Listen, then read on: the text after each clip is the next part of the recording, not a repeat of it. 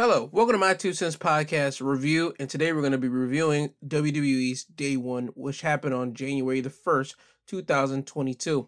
I want to get this out of the way. I remember talking to you guys on Saturday's episode of Wrestling Highlights of the Week, and I talked about how WWE did not require their performers to do COVID testing. Now, as it pertains, that Saturday at 6 something, like a couple hours before Day 1 happened, Roman Reigns tweeted out to the Wrestling Universe to social media that he has caught COVID and that due to that, he will not be able to perform at Day 1. So meaning that his match with Brock Lesnar for the Universal Championship will be scrapped. So when that got announced, ultimately, WWE decided not to just let Brock Lesnar sit down and just be at the show just to relax his kick back. Oh, no. They decided to put him in a championship match, another one. And he was inserted into the Fatal 4-Way match for the WWE Championship, which turned into a Fatal 5-Way.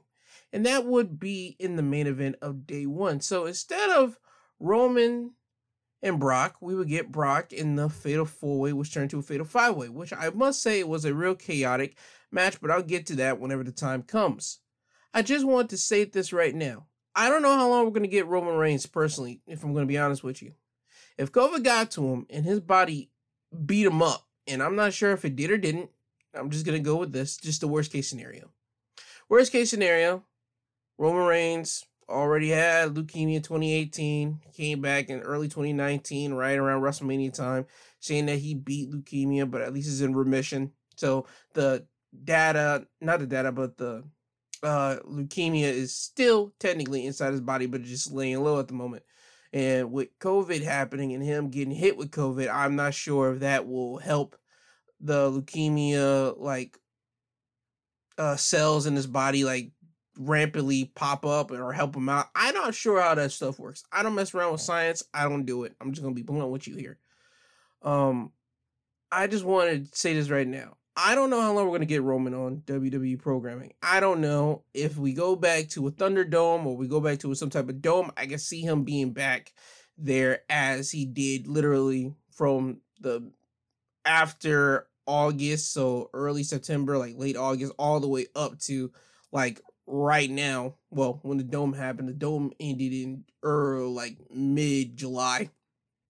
That's whenever Roman was he was all the way there at SmackDown constantly because he was the main guy on SmackDown. SmackDown revolved around him. So with us being back in public and we've been back on the road, WWE's been back on the road since July and it's January now. So that's about a good, 5 months they've been on the road. And well, yeah, technically because it's 1st January the 3rd now when you listen to this. It's just weird to me that now Roman has caught COVID and we're almost close to WrestleMania season because it's Royal Rumble time. And once you hit Royal Rumble time, Mania is really fastly approaching. And with Mania being 2 days, I'm not sure what we're going to do with Roman Reigns, to be honest with you. I'm not sure if we're going to have Roman at this WrestleMania, to be honest with you. It all depends on how this COVID handled Roman Reigns. Did it not affect him as much as we think that it did, or did it affect him the way that we think it did, and he's going to be out of wrestling sooner than time allotted? I'm not sure, but I just wanted to say that I wish Roman everything well in his body. I hope that he recovers well, not quickly, because obviously I care about people's well-being, and I believe with somebody like a Roman Reigns or anybody that has any type of cancer cells in their body and they're catching COVID, you guys need to lay low and just take that time to get yourself together, even though you might not feel it. That disease is in you and you already have a sort of virus or a deadly virus already in you that could cause you some harm. I just want to say, take time to heal yourself. WWE will be fine. WWE will, if anything, they'll issue an interim champion until you get back. It'll be fine. Trust me, everything's all good. But again, I want to wish Roman Reigns not speedy, but just a good recovery. To get that out of the way, Day one had 2 matches of the year so far to me, already off rip. The first day of January, and I already got 2 matches for matches of the year contenders so far. It was already one match purely because it was great professional wrestling. Another match was because it was pure chaos, and it was literally the beginning of the pay-per-view and the ending of the pay-per-view. The match that started the pay-per-view and the match that ended the pay-per-view. And I'm going to get to it right now. Day one, open it up with a SmackDown Tag Team Championship match between the Usos and the New Day. And you know you're always going to get the magic between the Usos and the New Day. They have tag team chemistry. They have faced off with each other so much that they know each other's moves. They know how to work with each other in that ring. They know how to get the best out of each other in that ring. You just know that you're in for a good professional wrestling matchup whenever you see the Usos and the New Day. They rarely, if any time, miss they rarely miss, if you will, in professional wrestling in their tag team realm or even in their 6-man realm whenever they have another partner on the Uso side against the whole legit stable that is New Day. But this match was no different. The Usos did win the match by pinfall when they were hit the 3D, which they now call the 1D, on Kofi Kingston to retain their championships. But this happened after they hit Kofi with a double super kick and then a stereo Samoan splash off of the turnbuckles, both of them, onto Kofi at the exact same time. And that was their last resort to use the 3D.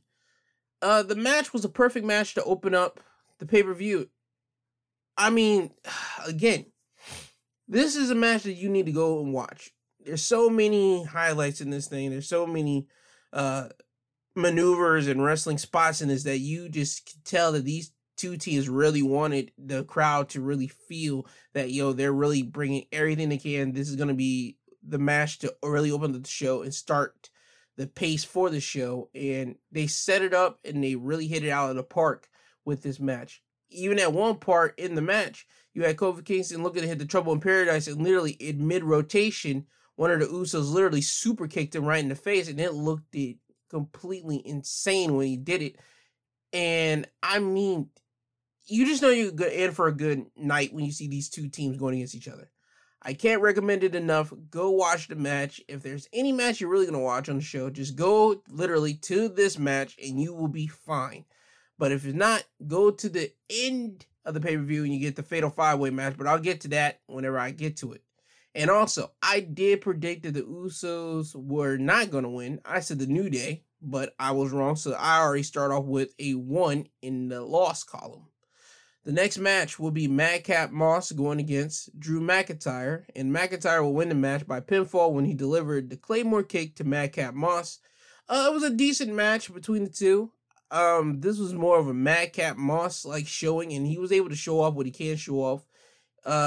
I believe that he needs to work on a couple more things before we really say, okay, this was a good Madcap Moss match. No, it was decent because Drew McIntyre is a professional. He knows how to work with people in the ring. So Drew was able to carry and really elevate Madcap to a degree than somebody else. If Madcap was in the ring with, especially with the body type that Drew McIntyre got and Madcap Moss got. They're both muscled up guys. Well, Drew more than Madcap. Madcap still carries a nice amount of weight, muscle on him. But when you compare Drew next to Madcap, you can see that Drew just carries a little bit more weight on him. And with the size difference as well. There's nothing else to really talk about here. It was just a solid match between the two. It was cool, and I did predict Drew to win, so now I'm on the 1-1 so far. After this, we would get a Raw Tag Team Championship matchup between RK Bro going against the Street Profits, and before the match began, RK Bro brought out the Migos to be at ringside, so the Migos were in the corner of RK Bro throughout this whole match. Again, another solid tag team match here.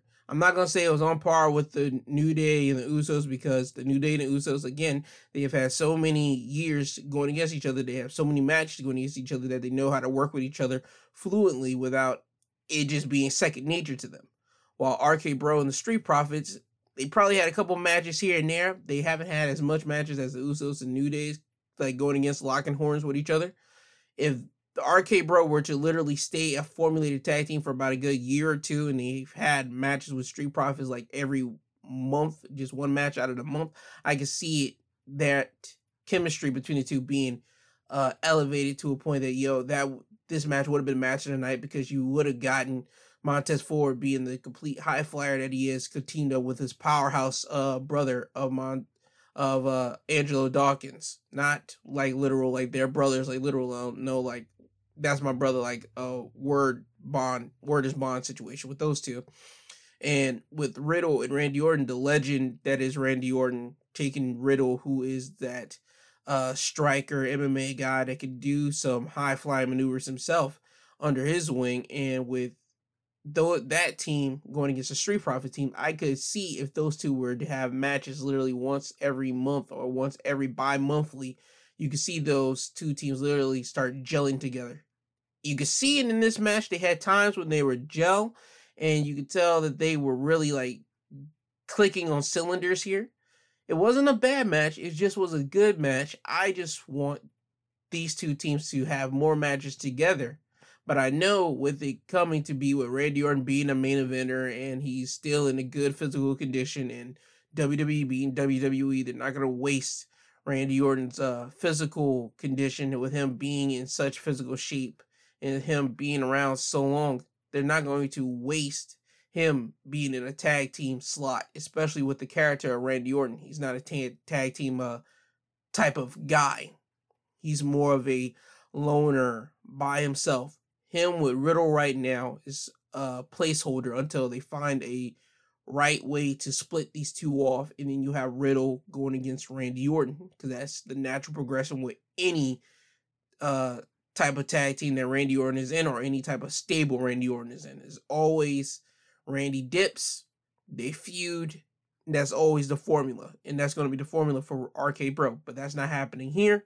RK Bro will win the match by pinfall when Riddle would pop Montez Ford in the air, basically throw him up in the air, and Randy Orton would catch Montez Ford with the RKO. And I might say that was a nice looking RKO, the way that Montez Ford leaped into the air and he fell right into Randy's arms for the RKO. It was nice. It was stylish. It was perfection at its finest.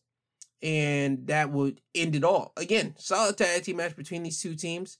I just wish that they would, again, face each other bi-monthly, and they would get to gel way much more quicker. Because trust me, I can see the Street Profits and RK Bro really tearing the house down whenever they actually do gel their chemistry together. And I had RK Bro winning the match, so now I'm 2-1 right now. After this, we had Edge going against The Miz, who had Maurice in his corner. And Edge wins the match by pinfall, thanks to his wife Beth Phoenix coming out. Let me start off with this. Edge came out with his Brood music the same way that he did whenever he went against Seth Rollins at SummerSlam. He had the whole fire pit around him. He came up from the bottom, surrounded himself by fire, walking over, hit his stance, hit his pyro, turned into Rated R Superstar.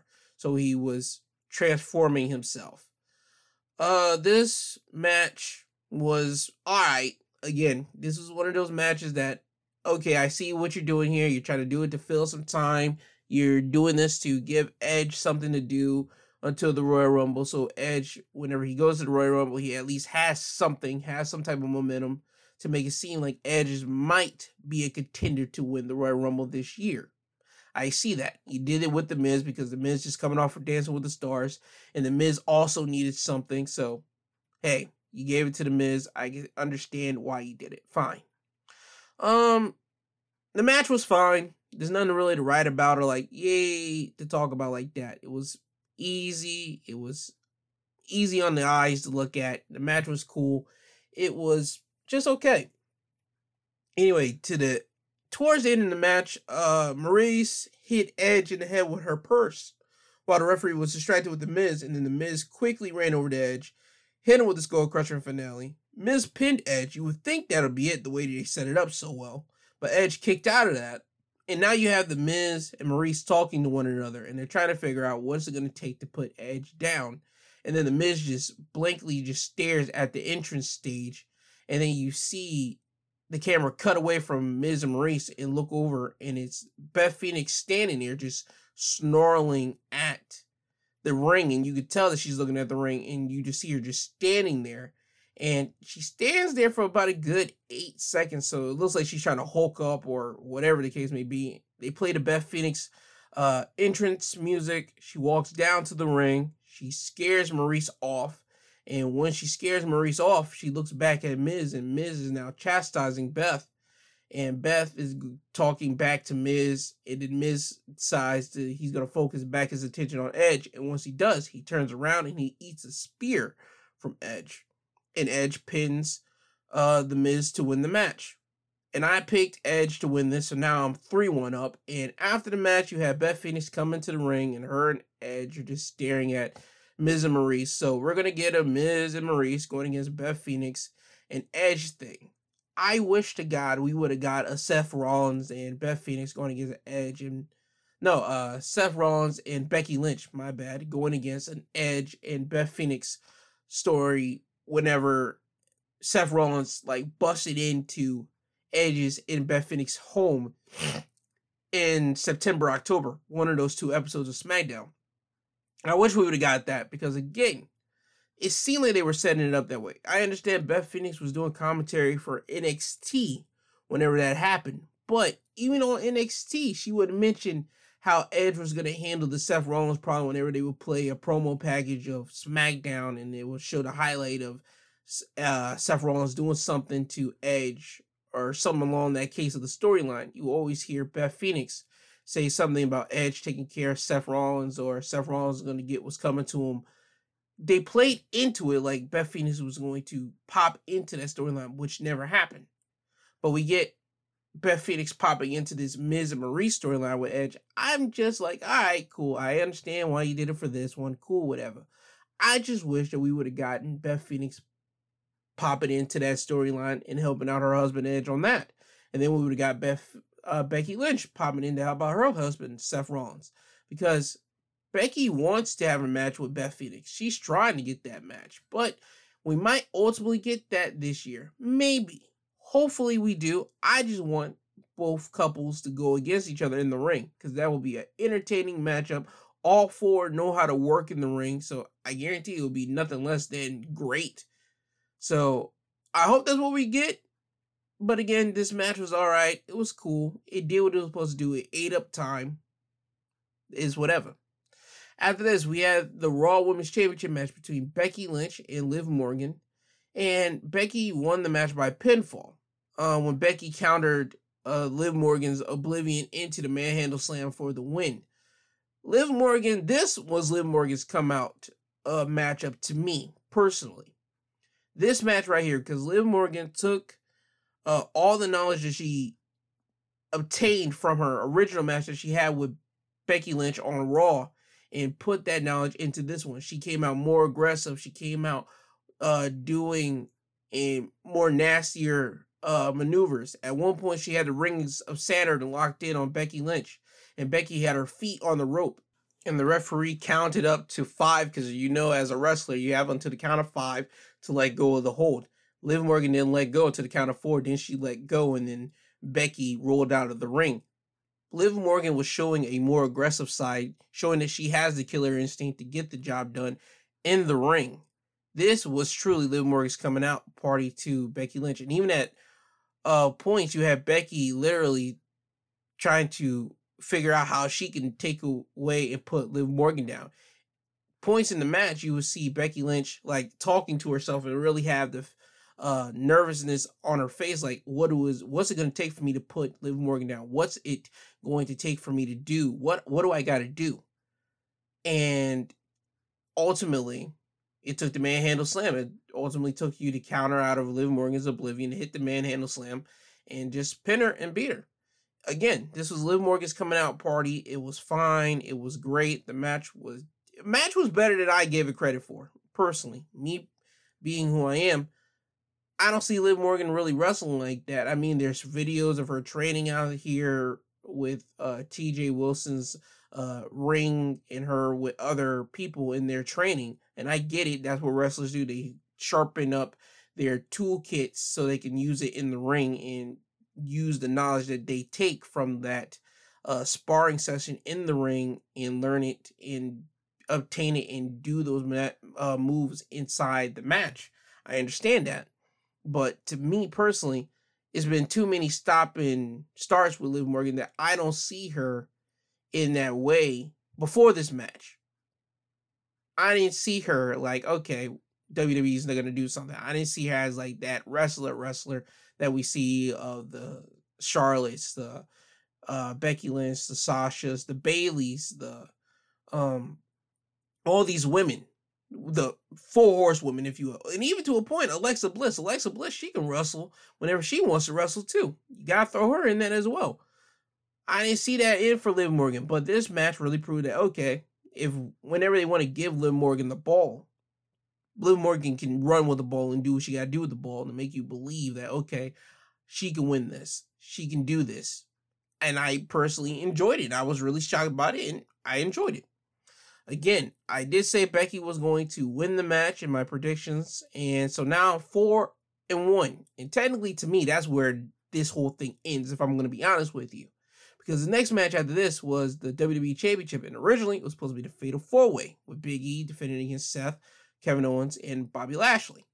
But then when it turns out that Brock Lesnar's getting put into this match, I still had Big E to win this thing, but that didn't happen.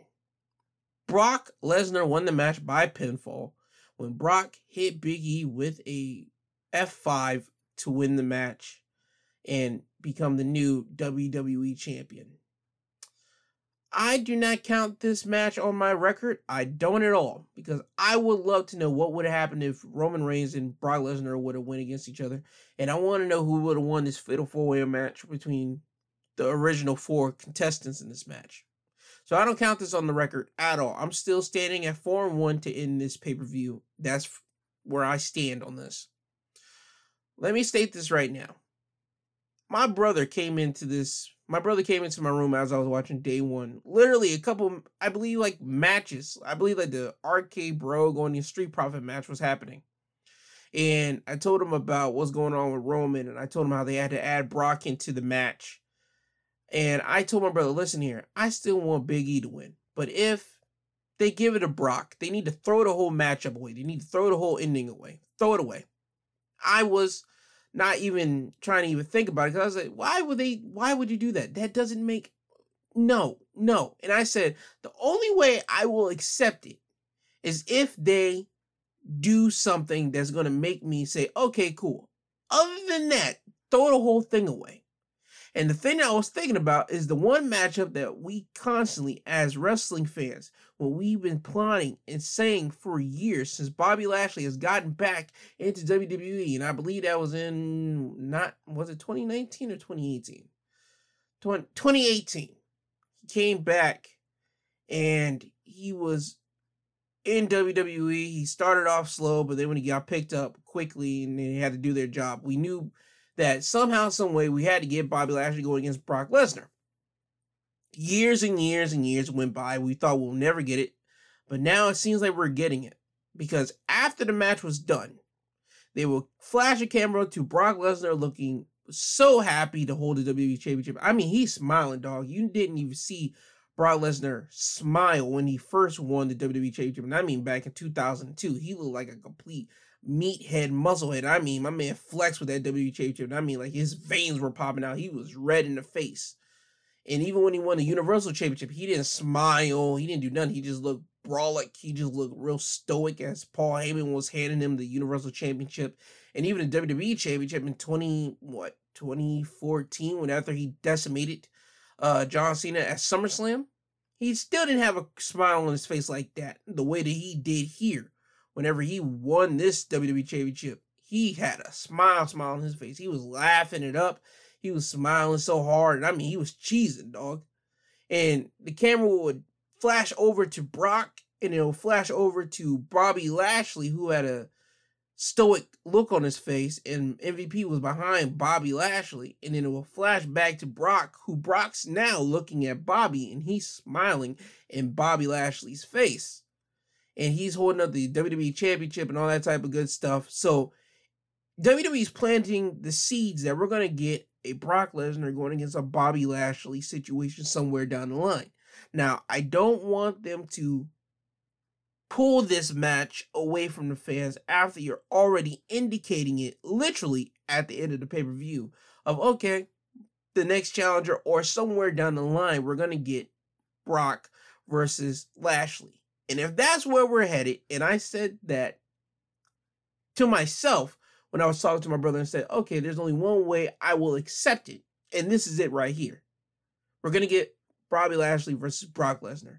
And even in that outcome, I want Bobby to win, because what does it gain for Brock Lesnar to beat Bobby Lashley? It does nothing. It does nothing at all if Brock beats Lashley. It does something for Lashley if he beats Brock Lesnar.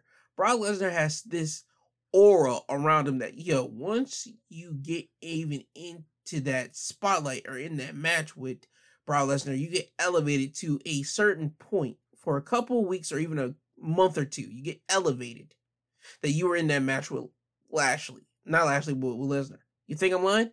Look back to, Samoa Joe. Samoa Joe had his match with Brock Lesnar at Great Balls of Fire in 2018. I want to say was it 2018? 2017. 2017. He had his match against, because it was 2017. He had his match against Brock Lesnar in 2017 at Great Balls of Fire. Look at it, the weeks building up to that match. Samoa Joe was decimating Brock Lesnar every opportunity he got. He was putting Paul Heyman to sleep. He put Brock Lesnar to sleep on the entrance stage. Samoa Joe was that man. It looked like Samoa Joe was going to take that Universal Championship off of Brock Lesnar in 2017. It didn't happen. He lost at Great Balls of Fire, but before the match even began, Samoa Joe put a beat down on Brock Lesnar. And the weeks followed up after that, you would see Samoa Joe just be on a completely just a rampage, him just talking mad, wild, and reckless to Brock Lesnar, him talking reckless to Roman Reigns, him talking reckless to anybody and everybody, even Braun Strowman, who at the time was still the monster among men, but he wasn't like the guy yet, even though at the time we wanted Strowman to be the guy because it looked like they were building Strowman up to be the guy. None of that never occurred. Nobody beat Brock Lesnar that year. It took the next year, 2018, when Roman Reigns did it. But he had to relinquish the championship during his leukemia popping up. But all that being said, when you get in that element, when you get in that match with Brock Lesnar, you're elevated to another level.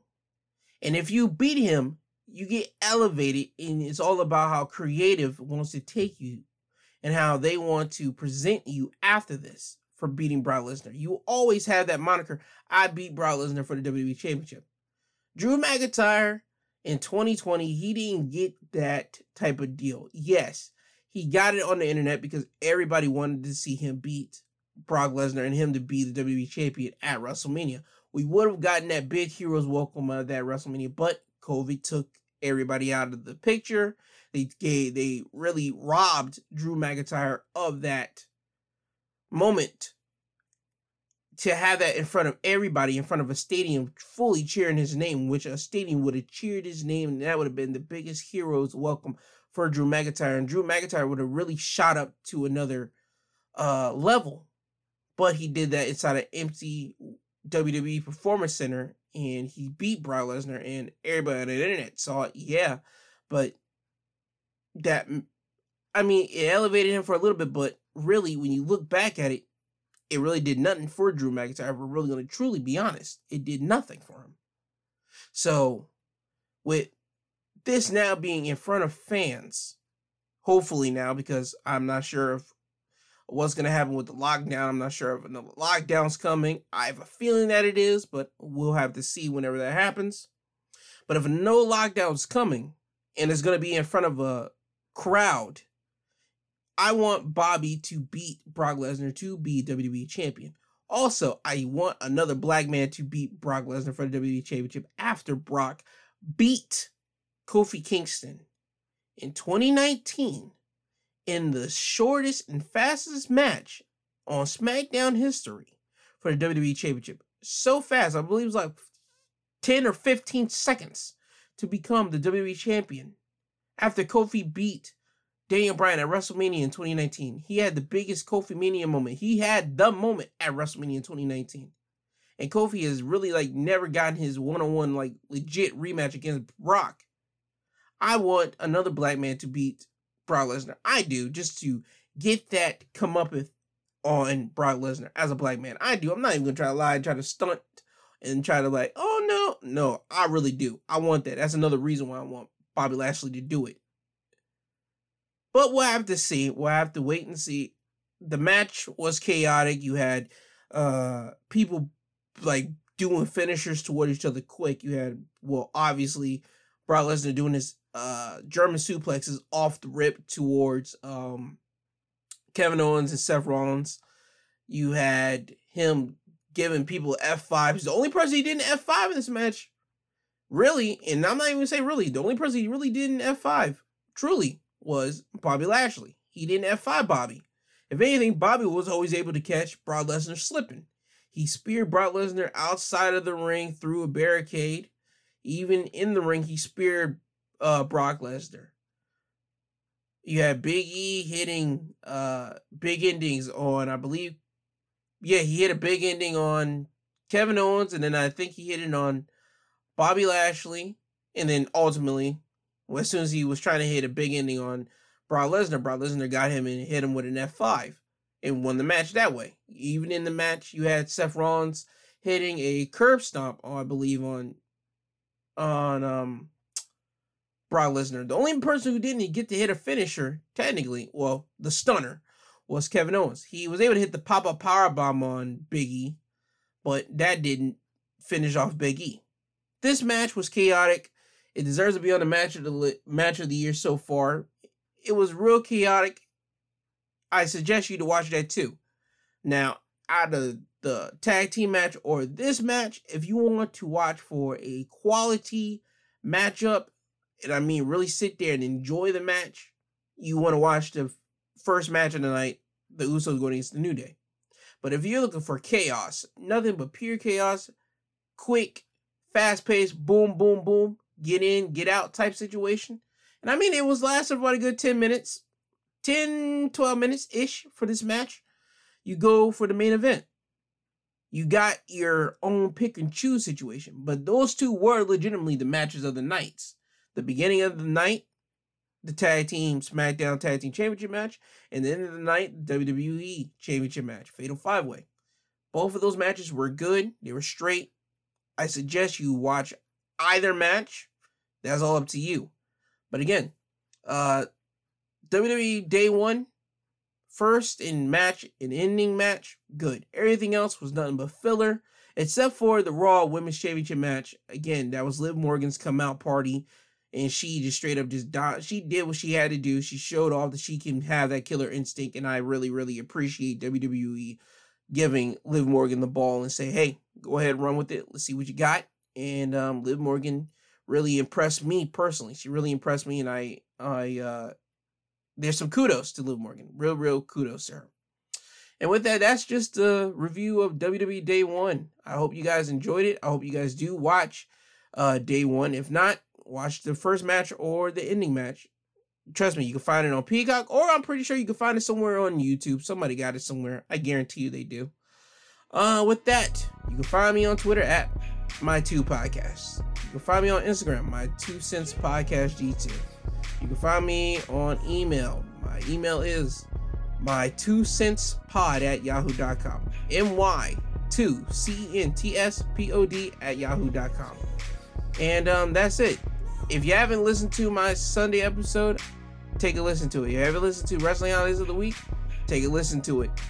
And with that, that's all I got. That's all I got for you guys. Hope you guys enjoyed it. This has been My 2 Cents Podcast Reviews. I have been G2. I bid you guys adieu. Kanye, can you please take us home? I'm tired, you tired, Jesus wept.